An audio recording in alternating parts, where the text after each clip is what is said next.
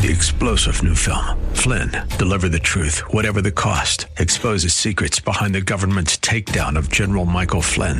Flynn knew what the intel world had been up to. He ordered the first audit of the use of contractors. This set off alarm bells. He told the truth. He was the most dangerous person for Donald Trump to hire. They had to get rid of Flynn. Flynn, Deliver the Truth, Whatever the Cost. Available now. Watch it today. Go to salemnow.com. salemnow.com. Pastor Keith Crosby of Hillside Church. It is purposeful. It is intentional. It has a specific goal in mind because sacrifice is never mindless. I'm reminded that God never uses our suffering or sacrifice wastefully. And He doesn't call us to anything wasteful here. In fact, if you look at verses 27 through 28, you see the purpose.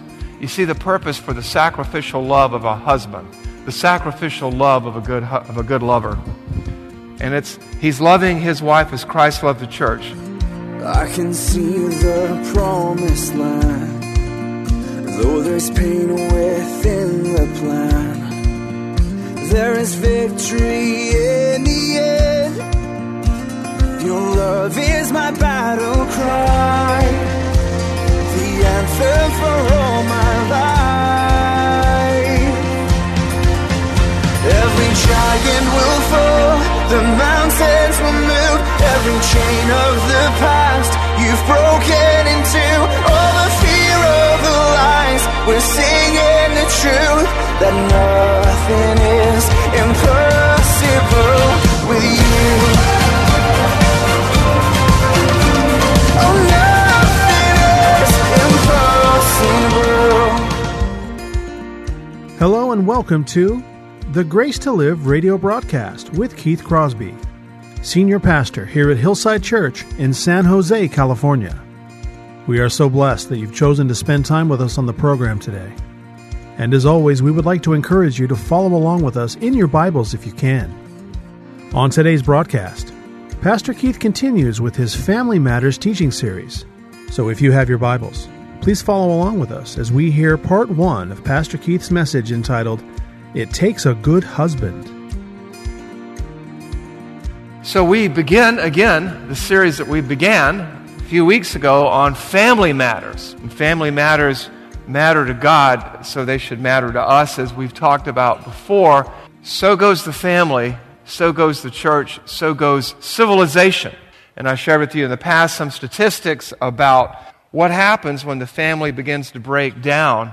Society begins to break down, and no amount of legislation or goodwill can fix that. It really began, as we talked about, and begins, a good, strong family begins with a good, strong marriage. And so we spent a couple of weeks talking about marriage. And it takes a marriage to make a good, healthy family, and it takes a good, healthy family to make a good, healthy church and society. This week, we're going to turn our attention to husbands. And the sermon is entitled, the talk is entitled, It Takes a Good Husband. It takes a good husband.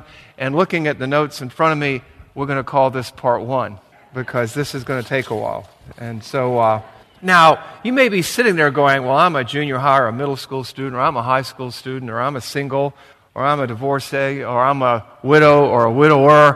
What's in it for me? Well, a couple of things. Naturally, this is the Word of God that we'll be sharing with you, and it has something to say about every inch of thread that makes up the fabric of our existence, and just for that alone. But also, this, students, if you've got a dad, and you know what, not all dads are perfect. You can ask my children. You can pray for them. You can pray for their role as a husband. It's a high and difficult calling. And if you're single and you're looking to get married one day, this is the kind of man, girls, you want to be looking for, okay, ladies? And if you're divorced and able to remarry, well, and if you've been married for 50 years, guys, and you're saying, well, I've been at this so long, there's always a chance to get better, right? Spiritual growth is like the stock market. It can be volatile, but it's ongoing until the day the Lord takes you home. And ladies, you've been married to the same guy for 40 or 50 years. I know there have been times, perhaps, at least in theory, you felt like putting the pillow over his head during the night, But remember this, you can be praying for him, that he will fulfill the role that God has called him to, And you're going to hear things that you might want to say, see, you're not doing this at home. do yourself a favor and do him a favor. Don't make that mistake, okay? Because you're not going to help him, you're just going to hurt him. So, that's it. Good families depend on good marriages. Good marriages depend on good husbands. And so, we continue the series. Now, let me just say again, you may not be married, you may be divorced, you may be hurting, you may wonder, and you may not have the world's greatest husband. Good husbands are not born, they're made. They don't grow on trees, nor do they swing from them. They are made. They are forged in the fires of marriage. They are informed and guided and grown through the Word of God as it hits the heart, and the Holy Spirit brings it to bear upon the soul. And I also don't want you to get me wrong. Some of you may be married to unbelievers, and this doesn't mean that your unbelieving husband is a terrible guy. There are lots of unbelieving husbands, actually, that treat their wives better than believing husbands do. Sorry to say. But the bottom line is, for Christians, and this is just a truth that sometimes is hard to take, a man cannot be the husband that God calls him to be and that the wife needs him to be apart from a relationship with Jesus Christ. And so I want to talk to you today about what a good husband looks like and acts like. And so we begin our series in Ephesians chapter 5, verses 25 to 33. I'm going to read it to you, and then I'm going to kind of talk through it just a little bit. Ephesians chapter 5, 25 to 33.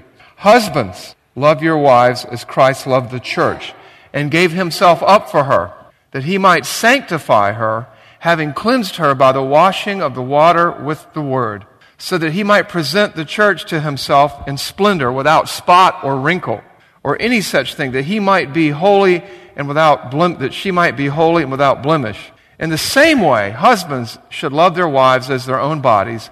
He who loves his wife loves himself. For no one ever hated his own flesh, but nourishes and cherishes it, just as Christ does the church, because we are members of his body. Therefore, a man shall leave his father and mother, and hold fast to his wife, and the two shall become one flesh. This mystery is profound, and I am saying it refers to Christ and the church. However, let each one of you love his wife as himself, and let the wife see to it that she respects her husband. There's a lot going on there, let me tell you. And first, husbands are to love their wives as Christ loved the church, which means you can't do that without Christ. That's why you've got to be a believer. You're supposed to love the wife as you do your own body, the way that Christ loved his church, sacrificially, and I would argue intelligently. Marriage is a picture of the church. Christ is the head of the bride, his bride, the church. Christ is the head of the church body, the way the husband is the head of his wife and the household. And what I'd like to do today as we think about these themes and as we distill these themes and figure out how to apply them to each and every inch of thread that makes up the fabric of our lives, is what I'd like to do is zero in on three qualities of a good husband, the three essentials of a good husband.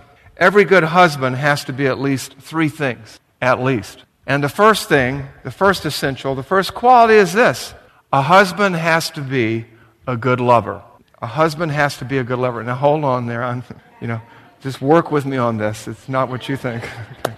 Look at verse 25. Husbands, love your wives as Christ loved the church and gave himself up for her. In the same way, verse 28. Husbands, love your wives as your own bodies. You see that in verses 25 and 28.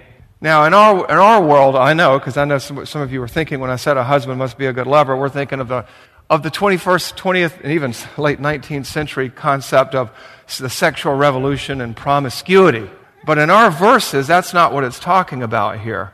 Christians need to stop thinking culturally, because we do so at our own peril. We need to think biblically. And a lover in the biblical sense here is someone who cares for another person sacrificially, often to his or her own detriment and at his or her own expense and sacrifice. Look with me again at Ephesians 5:25. It's right there. Husbands, love your wives as Christ loved the church and gave himself up for her. Now let me give you a biblical definition of love. What is a biblical definition of love? Love is benefiting another person with righteous words, actions, and deeds, with no thought of what you're going to gain from it. Love is benefiting someone through righteous words, actions, those are deeds, with no thought or idea of entitlement or what one will receive in return. And where do I get that definition from? It's in the Bible. It's a whole lot longer. I just shortened it for you. Where do you find it? You find it in 1 Corinthians chapter 13. 1 Corinthians chapter 13, verses 4 through 8. Look with me at this passage. Love is patient and kind. Love does not envy or boast. It is not arrogant or rude. It does not insist on its own way. It is not irritable or resentful. It does not rejoice in wrongdoing, but rejoices with the truth. Love bears all things, believes all things, hopes all things, endures all things. Love never ends. Love never fails. So, that's what I mean by a lover. That's a picture of Jesus Christ. A good lover sacrifices, loves sacrificially for his family. Now, what is that all about? I mean, let me tell you what it's not about. It's not about a thoughtless act. No, it's about a pattern of consistent, thoughtful acts and actions. It is purposeful. It is intentional. It has a specific goal in mind because sacrifice is never mindless. I'm reminded that God never uses our suffering or sacrifice wastefully. And He doesn't call us to anything wasteful here. In fact, if you look at verses 27 through 28, you see the purpose. You see the purpose for the sacrificial love of a husband, the sacrificial love of a good lover. And he's loving his wife as Christ loved the church, Ephesians 5, 26 through 28, that he might sanctify her, that is, he might help her grow spiritually, having cleansed her by the washing of the water with the word, so that he might present the church to himself in splendor, without spot or wrinkle or any such thing, that she might be holy and without blemish. Our good love, our sacrificial love, is intended to benefit, to sacrifice for our wives, to sanctify them, to grow them, to be agents of change in their lives, to prepare them spiritually. That's what that's about. It's about helping her to renew and transform her mind. The goal is not only her temporal well-being or physical good, but her eternal and spiritual growth and well-being. That's what this is about here. Part of our job description is to love our wives as Christ loved the church and provide for them in terms of spiritual well-being. We are to encourage our wives, brothers. We are to encourage our wives with our gifts in a way similar to the way that Christ encourages the church. We are to lead them spiritually, and that doesn't simply mean family Bible studies, though that is involved. You're not expected to be a theological wizard who can help her plumb the depths of speculative theology. No, it's to foster her spiritual growth. It's to create an environment that she can grow spiritually. It's to see that you and the family get to church. It's to see that she and the family see that God is the ultimate priority in life. And we are to sacrifice for that so that they mature and grow or come to Christ if some of them aren't Christians. This involves carving out time from the schedule. I was talking with Paul. He had taught on this. He taught on marriage yesterday. The men's retreat, it's looking at the schedule. If you've got a conflict on Sunday, maybe you got a softball game or a soccer game, cancel it, because this is what counts. No one's going to remember who won. If you've got some extracurricular activity that gets in the way of church for your wife or your children or you, get rid of it, because it is of no eternal value. I know the world pulls us in different directions, but we have to carve out time, attend church with her, find opportunities to serve with her in whatever ministry she's involved in. Make time. It's inconvenient, yes, but then ask Jesus Christ about inconvenience. He can tell you all about it. You just pray with her 3 or 4 times a week. You can't do it 7 days a week. Maybe you can. But prioritize your life and her life around God. That's what a lover does. That's what a lover is. Is that me and you guys? Well, I would say yes and no, because we are, after all, like them, works in progress. And we haven't attained perfection yet. And God doesn't expect us to attain perfection this side of heaven. But you know what? Your success or failure, your success as a man, really is measured not by every result, not by every outcome, because the outcomes and results are God's. They're measured by your faithfulness, your desire to benefit her through righteous words, actions, and deeds, your desire to love her, your effort to love her satisfactorily, sacrificially. And you may fail from time to time, but sacrifice also involves getting back on the horse that threw you. And no, ladies, I'm not comparing you to a horsey. I'm just saying, sometimes we have setbacks in our own spiritual walk, men. Maybe you don't, I do, but I do, trust me. So you have to look at that. You're saying, well, yeah, but when they wrote this, it was a busy time. I mean, it wasn't as busy as it is today. I live in a busy world. That was written in the olden days. That was written way back then when they were involved in agriculture, when they were just merchants. And, think about this. When this was written, men were engaged in subsistence agriculture. They lived day to day, like most of the third world. They carved out and eked out a living from sunup to sundown. And they didn't get a 15-minute break every 4 hours or a 1-hour lunch break. They didn't get sabbaticals. They didn't get vacation days. They didn't get sick days. And when the sun went down, they didn't have lights they could turn on. And you know what? He's calling them to that. We've got much more leisure time today, don't we, guys? Don't we, ladies? And some were slaves. Slaves in Egypt, slaves in Europe, slaves in Africa, slaves in America. I read a statistic that actually, and this just boggles my mind, that most slaves have more intact marriages than free people. I mean, go figure. Think about that. So when it says, husbands, love your wives the way Christ loved the church, he gave himself up for her. You're to be a lover, guys. You are to pour it on. You are to love her sacrificially, which means giving up things, giving up your preferences, giving up stuff, giving up, dare I say, men things. So, a good husband is a good lover. He's a lover like Christ. And you probably noticed that I listed verse 28 there and I never got around to it. Well, that's because when we get into the second aspect of a good husband, a godly husband, a Christian husband, verse 28 comes into play. So the second ingredient, the second aspect, the second characteristic, the second essential of being a good husband is being a learner. A husband is a lover, and a husband is a learner. Where is that in our passage? It's in verse 28. And the trouble sometimes is we don't read as thoughtfully or as carefully as we could. We kind of read through, we read too fast. In the same way that a good lover, a good husband is sacrificial, loving his wife as Christ loved the church, husbands should love their wives as their own bodies. He who loves his wife loves himself. And you're probably going, huh? What? Where's that? I mean, where does it say he's a learner? What does it mean to love your own love your wife as your own body? Look and think closer with me. Husbands should love their wives as their own bodies. First, there's a command there, so we should pay attention. How did Christ love the church? Sacrificially. How did Christ love the church? Completely. How did Christ love the church? Relentlessly. And what's going on here is this. Don't do this right now, but think about it. Stand in front of a mirror and look at your own body. Or if you need a visual, you can look at mine for now. Don't stare. But like right now, my head hurts, and that tells me I have a cold, okay? If I don't get enough sleep, my eyes burn, and I know I need to take some rest, or my immune system's going to go down and my sinuses are going to kick up. When my back starts hurting, I know that I'm not exercising enough. Why? Because I live in this body. And living in this body for 58 years, I have come to be extraordinarily familiar with it. All of its idiosyncrasies, which I won't enumerate here today, but I know what makes my body tick. I think it was Socrates who said, know thyself, right? And it was the great social commentator, Harry Callahan, who said a man's got to know his limitations, right? And we have to know our wives the way we know our own bodies. We have to learn them.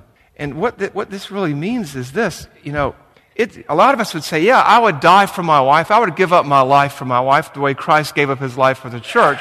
I'd take a bullet for my wife. I'd step out in front of a car for my wife. I'd do all this. And a lot of us say that because we know it ain't never going to happen, right?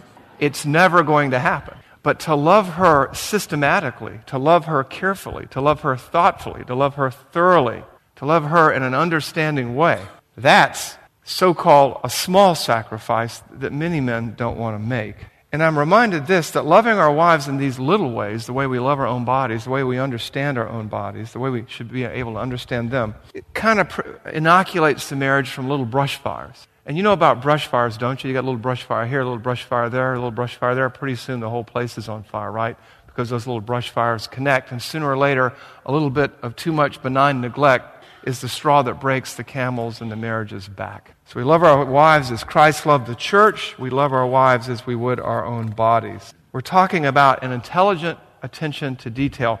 If you look in your Bibles at 1 Peter 3:7, 1 Peter 3:7, and we're going to unpack more of 1 Peter 3:7 later. What does it say? Husbands likewise. Husbands, live with your wives in an understanding way, so that your prayers may not be hindered.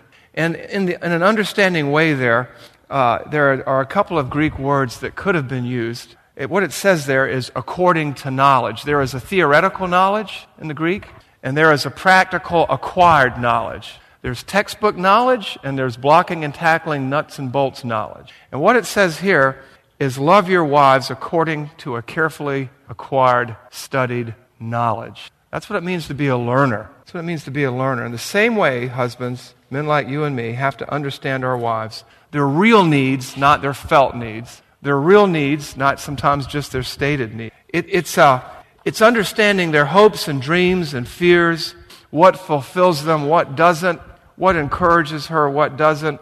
When is she trying to do too much? When do I need to step in? When do I really need to dig deep? When do I really need to stand back? How can I help her maximally? What does she really need to hear from me?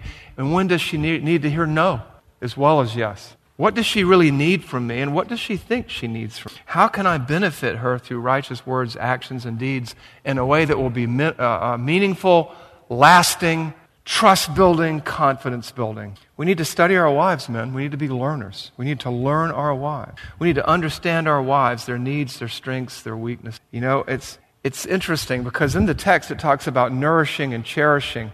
And those two words that are there in the original language are only found one other place in the Bible, in Paul's letter to the Thessalonians, when he describes his care for the Thessalonian church as the care and detail and attention of a nursing and loving mother. You think that's kind of wild, you know? This is only another place. But think of how a mother looks at her babe and learns the babe's coos and cries. I'm not comparing your wife to a baby, men. But what I'm saying is there's a level of love and care that we have to bring to the table that doesn't come naturally to us in a fallen world. Human beings are naturally entitled, self-focused, easily distracted, and we need to laser in it and say, what makes her tick? How can I help her? How can I love her intelligently? What does she really need from me, and what does she think she needs from me? How can I benefit her through righteous words, actions, and deeds in a way that will be meaningful, lasting, trust-building, confidence-building? You know, a lot of times, and this is a terrible analogy, but you guys like to tinker with cars, a lot of you. I know that an army of you do. Some of you like to tinker with computers. Some of you like to tinker with all kinds of things. I used to work on boats, and a good skipper knows the sound of his vessel. That's what we're talking about here. You learn your wife. You learn her needs. And let me just tell you, and I can only speak from experience, those needs change over time. They really do. You think, it's the old thing, women, who can understand them? Well, God calls you to understand them. And yeah, they do change, just like you change. And you have to be constantly learning. You have to be constantly loving, and you have to be constantly learning. You have to love them intelligently. You have to love them thoroughly, just in the same way that Christ loved the church. And you're saying, what do we do then? How do we do this? Where do I start? I've already blown it. We've been married for 40 years, and she hates me. You know what? Start over today. Anybody ever see the movie Fireproof when it came out? That movie had, it was okay. It was good.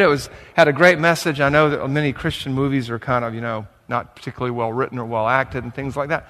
But this guy, you saw him, right? I mean, he'd blown it, and he poured it on. God used that transforming, renewing love. You know what? Where there's God, there's always hope, guys. And ladies, same to you. You may be married to a guy who's listening to this, and maybe this is going to bounce off him or go like water over the duck's back. Maybe not. Maybe not. So how can you be or become a better lover and a better learner? Well, you can be involved with your wife spiritually in a growth group or an ABF. There are going to be ABF sign-ups for next year, growth group sign-ups for next year. You can read books about marriage. You can find an older mentor who's made all the mistakes that you've made and maybe survived and come back. Oh, you can read your Bible. That's for sure.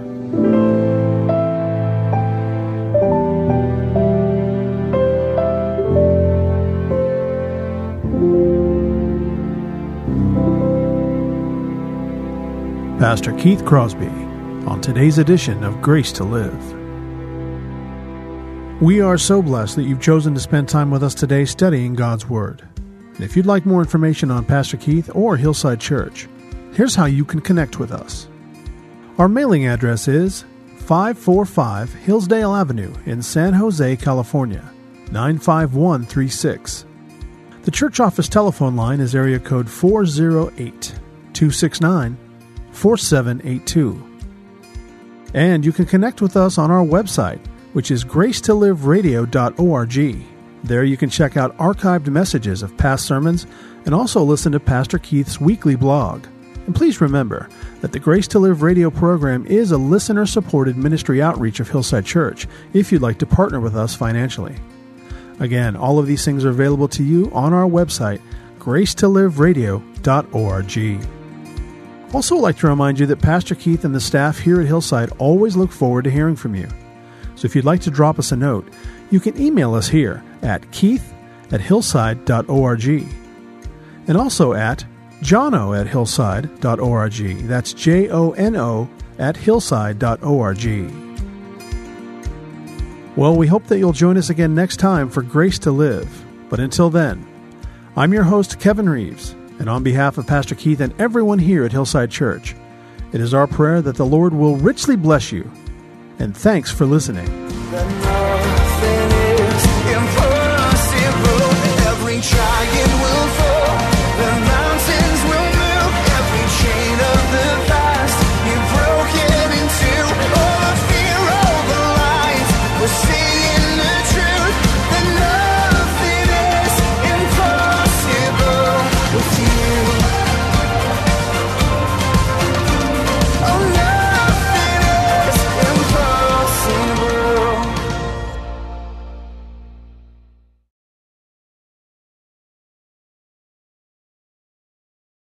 3-star General Michael J. Flynn, head of the Pentagon Intelligence Agency, knew all the government's dirty secrets. He was one of the most respected generals in the military. Flynn knew what the intel world had been up to. He understood its funding. He ordered the first audit of the use of contractors. This set off alarm bells. The explosive new documentary, Flynn, Deliver the Truth, Whatever the Cost, uncovers the facts behind this scandal. Flynn told the truth. He was the most dangerous person for Donald Trump to hire. I find out the worst enemy that I'm going to face in my life is right here in America. They took my assessment and they wanted me to change it. And I was like, I'm not changing it. They had to get rid of Flynn.